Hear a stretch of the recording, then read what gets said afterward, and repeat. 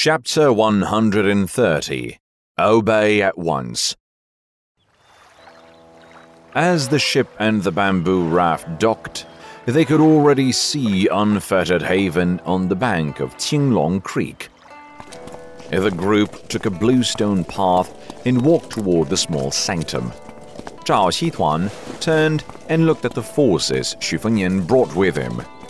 There was only Li Chungang, 100 light cavalry, and a few powerful bodyguards. It seemed that Xu Fengnian didn't intend to make trouble in Mount Longhu. Xu Fengnian turned around and made a deep bow to Zhao Xituan. Zhao Xituan was hurry-scurry, feeling pleasantly surprised and fearful at the same time. He hurriedly held him up and said, "I don't deserve this, Your Highness." Xu Fengnian said with a smile, "Please arrange accommodations for the Feng Battalion, Master." Zhao Xituan nodded and said, "Will do, Your Highness." Xu Fengnian teased him. "I heard the Taoist sanctuary is lively and lordly, and the gate is like Heavenly Gate. But Master, your place is too cold and cheerless."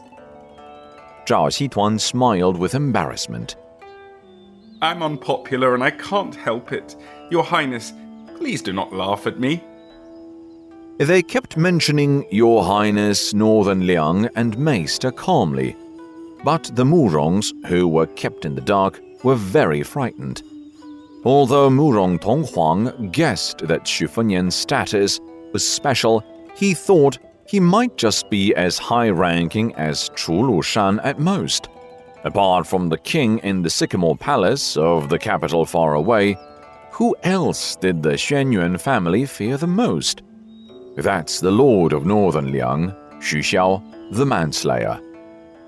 Xu Fengnian touched Xu Longxiang's head and glanced at Murong Tonghuang, who was looking straight at him. Xu Fengnian said flatly, "Now you know who I am?" Murong Tonghuang bit his lips. Xu Fengnian thought for a while, and then smirked. "The Xuanyuan family and I are at odds. But don't think that you can take revenge just by sitting there doing nothing. When I go to Guanyu Peak to cause trouble, you two, please cooperate and pretend to be close with me. Just bear with it for a while." Murong Wuzhu raised her head, then lowered her head soon after. Straight to the point, Murong Tonghuang asked, "Are you really the Prince of Northern Liang? The eldest son of Lord of Northern Liang?" Xu Fengnian nodded. Otherwise, how could I slaughter 20 of Xuanyuan's cavalry with 100 light cavalry? Murong Tonghuang smiled and walked towards Xu Fengnian. Indeed, he looked even more charming than a woman. Xu Fengnian raised his hand and frowned. "Don't do this. Man is flirting with me. I can't stand it. Leave it. When we reach Mount Huishan, I only need your sister's help." Murong Wuzhu covered her mouth and chuckled. Xu Fengnian said calmly, "Don't thank me yet. I help you because I feel sorry for you. Well, if Murong Wuzhu thinks that she could do nothing in return, she could pledge to marry me." Murong Wuzhu plucked up the courage to look at Xu Fengnian, fascinated. Xu Fengnian ignored it and took Xu Longxiang and the Murongs to a nearby mountain behind the temple. Only Qingniao followed them, carrying a bamboo basket in her hand. After the sincere talk just now, Murong Wuzhu was closer to Xu Fengnian. She asked softly, "Your Highness, what are we going to do?" Xu Longxiang said. "Pick the hawthorns." Xu Fengnian nodded and smiled.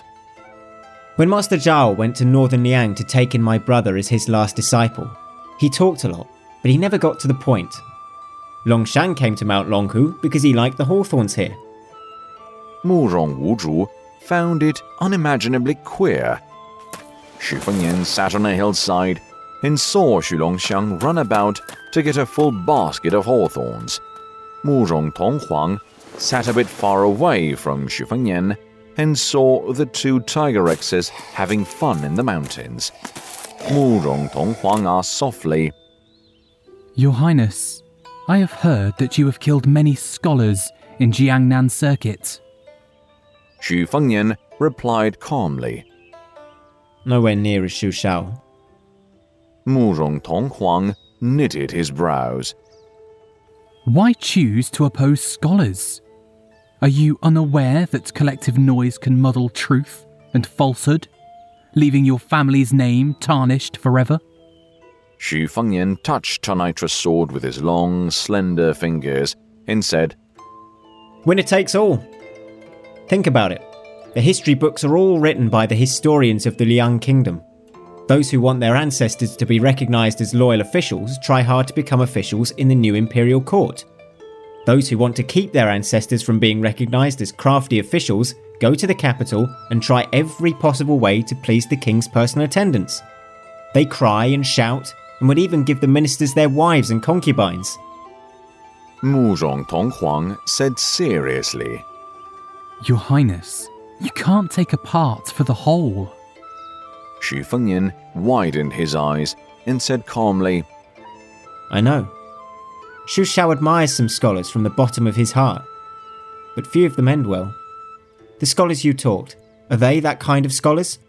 They read volumes of classics, recite from masterpieces, and interpret doctrines, but they never know the miserable life of ordinary people.